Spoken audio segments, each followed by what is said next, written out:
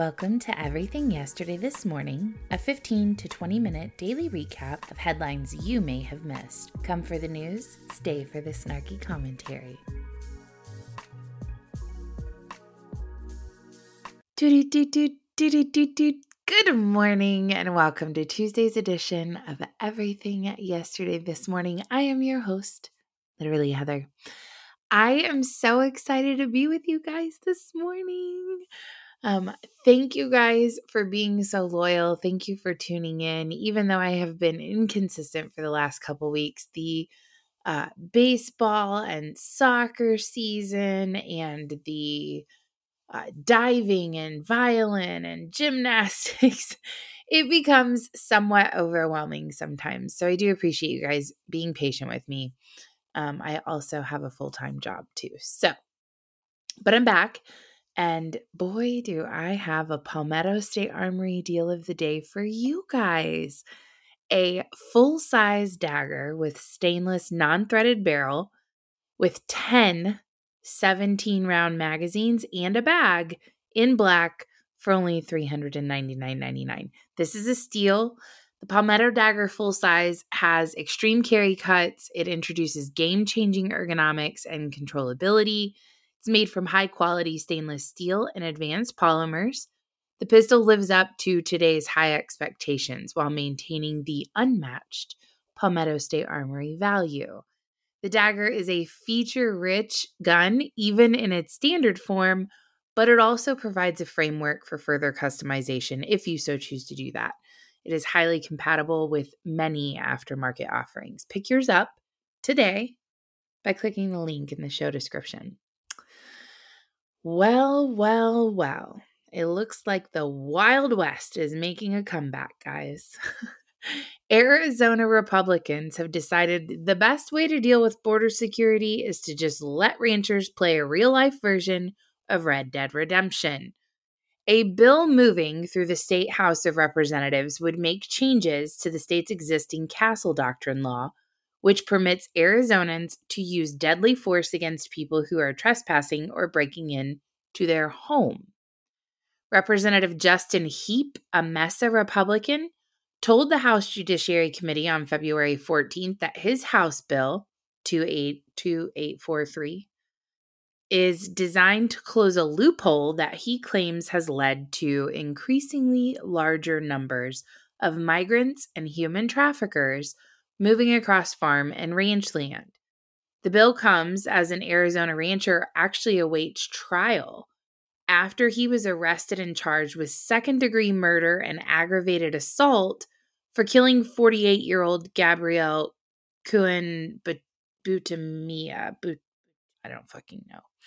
After he shot at a group of unarmed migrants walking through his 170-acre ranch outside of Nogales.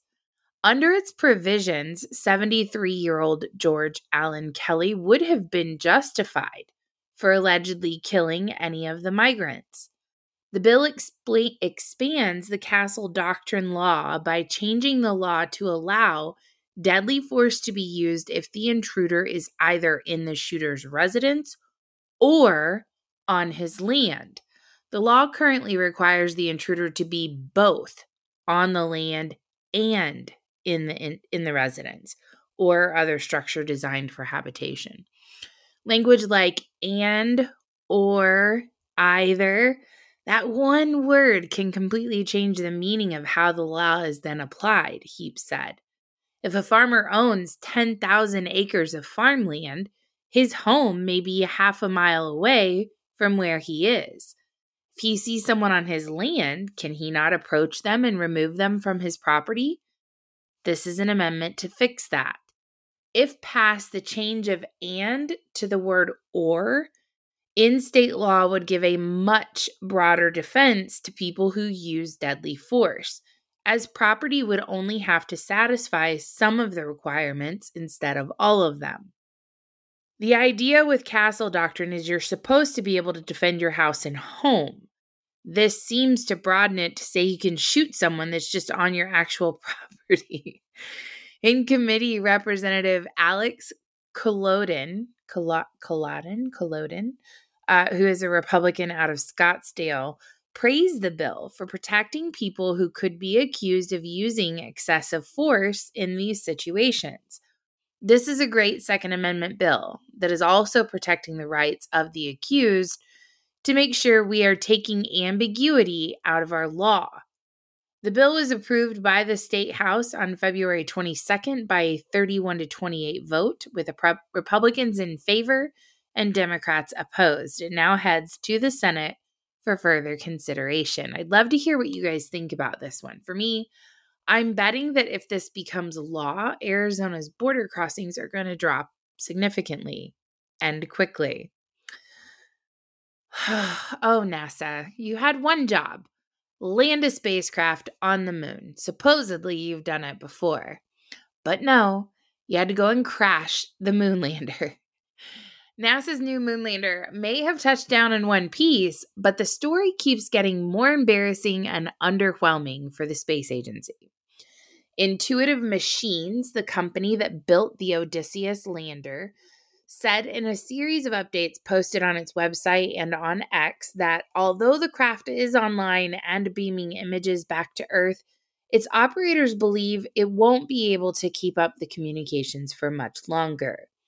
Flight controllers intend to collect data until the lander's solar panels are no longer exposed to light. Based on Earth and Moon positioning, we believe flight controllers will continue to communicate with Odysseus until Tuesday morning. In other words, in spite of just landing a few days ago, the lander is already almost cooked. The latest piece of bad news for the mission, which was supposed to demonstrate the power of hiring independent contractors to shuttle cargo to the moon, although it fared better than the other privately built moon lander NASA launched earlier this year, Astrobotic's Peregrine, which burned up in Earth's atmosphere, how ironic, before making it anywhere near the moon. Odysseus did immediately topple onto its side, and its controllers hypothesize tripping over a rock on the lunar surface. During its frenzied descent, the lander's operators also chose not to deploy its student-built camera, though it did shoot and beam back some photos as it landed. Add it all up, it's not a pretty picture. NASA's 2 moon missions this year were supposed to showcase that private contractors could deliver goods to the lunar surface. But instead, one was completely destroyed and the other one fell over and is now dying very early. This is a setback for NASA. It's not the end of the world. They'll learn from their mistakes and come back for more hard stolen tax dollars to the tune of another $4.7 billion mistake. In the meantime, I'll be here watching from the sidelines, making snarky comments. Okay, so this one didn't happen yesterday, but I was yesterday years old when I learned this, so I thought I would share it with you guys too. Smithfield Corporation, the largest pork producer in the United States, is a household name when it comes to processed meats. However, many consumers are unaware the company was purchased in 2013 by WH Foods, a $22 billion Chinese meat processing corporation.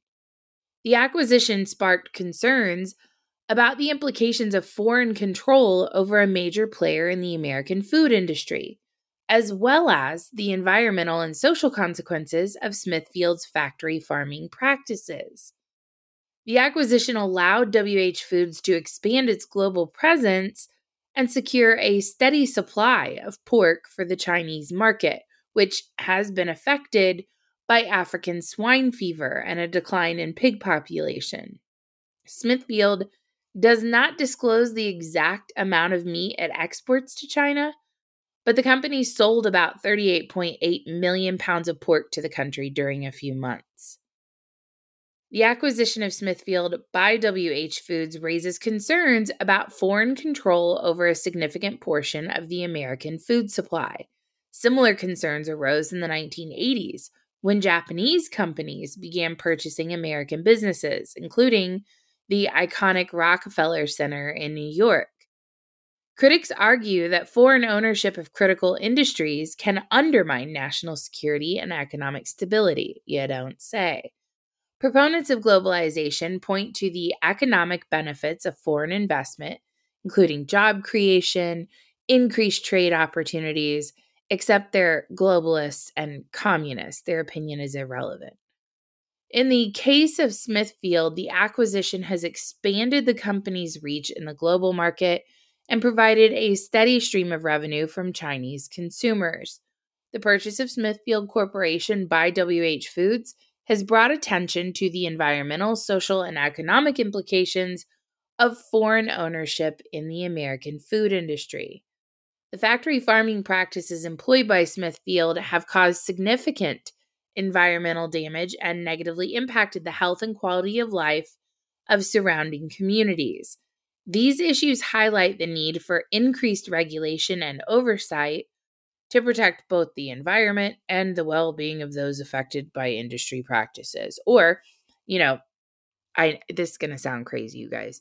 Stop letting adversarial foreign countries purchase our land, supply chains, and manufacturing. Seriously, what could go wrong with a foreign power controlling a significant portion of our food supply? I'm sure it'll be fine. Maybe this is just a clever ploy by the Chinese to get us to eat more vegetables. After all, they do have a history of playing the long game. You can just see the headlines now. China's master plan, a nation of vegetarians. It seems that Mexico City is in a bit of a pickle. And by pickle, I mean a severe water crisis. But hey, who needs water when you have tequila, right? Seriously, this is actually a major issue that could have been prevented with proper water management and infrastructure. Mexico City is a sprawling metropolis of nearly 22 million people and one of the world's biggest cities. It's facing a severe water crisis as a tangle of problems, including geography, chaotic urban development, and leaky infrastructure. Years of abnormally low rainfall, longer dry periods, and high temperatures have added stress to a water system already straining to cope with increased demand. Authorities have been forced to introduce significant restrictions on the water pumped from the reservoirs. Politicians are downplaying any sense of crisis, but some experts say the situation has now reached such critical levels that Mexico City could be barreling towards, quote, day zero in a matter of months, where the traps run dry for huge swaths, not traps, taps, run dry for huge swaths of the city. Densely populated Mexico City stretches out across a high-altitude lake bed, around 7,300 feet above sea level. It was built on clay-rich soil, into which it is now sinking. It's prone to earthquakes and highly vulnerable to quote-unquote climate change, if you believe that sort of thing. It's perhaps one of the last places anyone would choose to build a mega city today. The Aztecs chose this spot to build their city of Tenochtitlan. I can't ever say Tenochtitlan, whatever. Oh, God.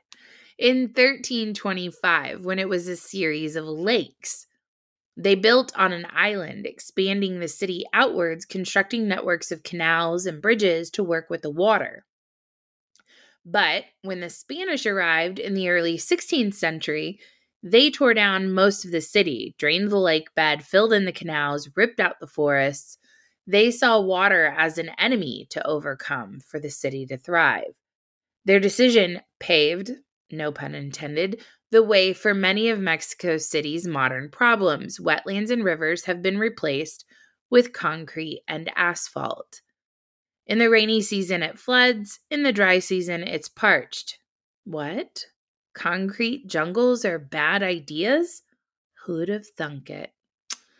Around 60% of Mexico City's water comes from its underground aquifer, but this has been so over-extracted, the city is sinking at a frightening rate, around 20 inches a year, according to recent research.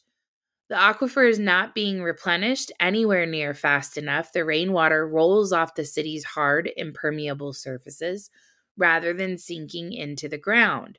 The rest of the city's water is pumped vast distances uphill from sources outside the city in an incredibly inefficient process, during around which 40% of the water is lost through leaks. Around 60% of Mexico is experiencing moderate to exceptional drought, according to a February report. Nearly 90% of Mexico City is in a severe drought, and it's set to get worse with the start of the rainy season still months away. Natural climate variability heavily affects this part of Mexico. 3 years of La Nina brought down drought to the region, and then the arrival of El Nino last year helped deliver a painfully short rainy season that failed to replenish the reservoirs. The crisis has set up a fierce debate about whether the city will reach a day zero, where the Cutzamala system falls to such low levels that it will be unable to provide any water to the city's residents. Local media widely reported in early February that an official from a branch of Conagua said that without significant rain, day zero could arrive as early as June 26th. But authorities have since sought to assure residents, man, I was going to town on these typos, there will be no day zero. In a press conference on February 14th, the Mexican President Andrés Manuel López Obrador said that work was underway to address the water problems. Mexico City's Mayor Martí Batres Guadarrama said in a recent press conference that reports of day zero were fake news spread by political opponents. Many experts, however, warn of a spiraling crisis. Mexico City could run out of water before the rainy season arrives if it carries on using it in the same way. It's probable that we will face a day zero, Sosa Rodriguez said. In the meantime, tensions are rising as some residents are forced to cope with shortages while others, often in the wealthier enclaves, remain mostly unaffected. There is a clear, unequal access to water in the city, and this is related to people's income. While day zero might not yet be here for the whole of Mexico City, some neighborhoods have been grappling with it for years. Amanda Martinez, a resident of the city's Tlalpan, I don't know how to say this. Some of these names are just something. Said that for people here, water shortages are nothing new. She and her family often have to pay more than $100 a tank of water from one of the city's water trucks, but it's getting worse. Sometimes more than 2 weeks can go by without water, and she fears what may be coming. I don't think anyone's prepared. I would say you're probably right. In what is not at all a surprising revelation, Gen Z is more likely to call in sick than Gen Xers, thanks to a mental health crisis turbocharged by young women. The stresses of adapting to work after college has been a universal struggle for years, marred by new routines, unsatisfying jobs, the loss of your social life. But new research suggests it's increasingly becoming a generational and gender-based struggle. A troubling rise in the number of young people in the United Kingdom reporting mental health difficulties like depression and anxiety means they are now more likely to call in sick than people 20 years their senior. Research from the RF finds that more than a third of people aged between 18 and 24 suffer from what is described as, quote, common mental disorder, or CMD. This includes things like depression, anxiety, bipolar disorder. The figure is well above 24% of young people in 2000 who live with a CMD. That jump has been turbocharged by a mental health crisis among women. 2 out of 5 women in the UK are likely to report a CMD compared with only a quarter of men. I mean, that doesn't mean men aren't going through it, they just don't verbalize it. While there are theories about the causes of this surge, from the loss of public services to the stigma around talking about mental health, or, and again, hear me out because it's going to be wild, women have turned away from the sole purpose for their existence, which is the furtherance of the species. It's leaving them feeling physically and mentally ill because they're going against nature. What can't be debated is the real world impacts of increasing instances of poor mental health well being. A communist airman just self immolated in front of the Jewish embassy in Washington, D.C., while screaming, "Free Palestine." I'd say there's a little to no room left for debate as well. The most worrying part of the trend for policymakers is that it is creating previously unheard of generational dynamics. For example, young people are now more likely to be off work with illness than people who are 20 years older than them. It's also impacting the United Kingdom's economy. Research from health insurer Vitality found that Gen X and millennial workers were missing the equivalent of 1 day of work every week due to poor mental health. Vitality estimated this is costing the economy $176 billion a year. It's fucking wild, mind-blowing. A state appeals court ruled that a New York law that would allow non-citizens to vote in local elections is unconstitutional. We determined that this local law was enacted in violation of the New York State Constitution and municipal home rule law, and thus must be declared null and void, read the Wednesday ruling from Paul Wooten, an Associate Justice of the Appellate Division for the 2nd Judicial Department in New York. Mayor Eric Adams' administration has been defending the law and appealed a lower court's ruling against it. A spokesperson didn't immediately respond when asked if City Hall planned to appeal the highest court ruling. The 2022 law has not yet gone into effect since it faced immediate legal challenges, but it sought to let green card holders and other people living in New York City with federal work authorization to vote in local elections for offices including mayor and city council, applying to some 800,000 new eligible voters in a city of 8.5 million, championed by progressive Democrat supporters, and the Our City, Our Vote bill would make politics more representative and the city more inclusive for immigrants. Opponents, mostly Republicans, said that it would turn into a logistical nightmare leading to voter fraud, and that Democrats only wanted to shore up their numbers. In a 3-1 ruling, the appellate court agreed that the clause in the state constitution that, quote, every citizen shall be entitled to vote refers exclusively to United States citizens. And the court ruled that a provision of the state municipal home rule law requires changes to elections to be passed by voter referendum rather than a local legislature. While we're still reviewing the decision and its impacts on immigrants and New Yorkers, the lawsuit remains another shameful attempt by xenophobic Republicans who would disenfranchise residents rather than promote a more inclusive and participatory democracy. That is New York IC, NWIC, I don't know what that is, or NYIC. Executive Director Murad Awadeh said in a statement, immigrant New Yorkers deserve a stay. I cannot talk today, you guys. Deserve a say in how their local government functions and spends their tax money.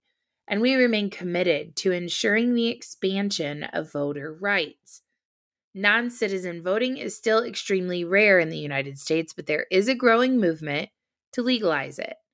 Washington, D.C. overcame opposition from congressional Republicans to allow non-citizens to vote, but the city's law has been challenged in court. A San Francisco court upheld a law in 2022-23 allowing certain non-citizens to vote in school board elections. And 3 Vermont cities, including Burlington, recently allowed legal residents to vote in local elections. If you want to participate in the election, become a citizen. I don't know why that's so hard to understand. President Biden is set to visit the border on Thursday, the same day as former President Trump. Biden is expected to travel to Brownsville, Texas, to meet with U.S. Border Patrol agents, law enforcement, and local leaders. That same day, Trump is to deliver remarks in Eagle Pass, Texas. Brownsville and Eagle Pass are about 325 miles, or about a 5-hour, 20-minute drive apart. Biden is expected to use his trip to talk about the importance of passing the Senate's bipartisan border security agreement, the White House official said, adding that the president will reiterate his calls for congressional Republicans to stop playing politics and to provide the funding needed for additional U.S. Border Patrol agents, more asylum officers, fentanyl detection technology, and more. According to a Fox News analysis published last week, nearly 7.3 million migrants are known to have illegally crossed the southwest border since Joe Biden took office. That number is greater than the population of 36 individual states. It comes from U.S. Border Protection, which has already reported 961,537 border encounters in the current fiscal year, which runs from October through September. If the current pace of illegal encounters, a number that by itself exceeds the population of New Mexico, the total number of Southwest land border encounters since Biden assumed office is 7,298,486. U.S. Customs and Border Protection sources told Fox News this month that the majority of illegal crossings are shifting from Texas to Arizona and California, where there is less deterrence. Not for long if ranchers can start shooting them for being on their property. That is your Tuesday edition of Everything Yesterday this morning. I really appreciate you guys. If I can ask for anything, likes, shares, subscribes, all of that is good. But what I could really use is for you guys to go out and do a review on Spotify or iTunes. That is how the algorithm triggers for my show to appear for more people. So please, if you have the time and you enjoyed the show, please go do a review on iTunes or Spotify for me. That is all I have for today. You guys take care, and I will hopefully see you tomorrow. We'll see how the schedule looks. Love you. You guys have a great night. If you like today's show, be sure to subscribe and turn on notifications so you never miss an episode. Also, please don't forget to check out shouseinthehouse.com, and never forget that free men do not need permission from any government. Have a great day.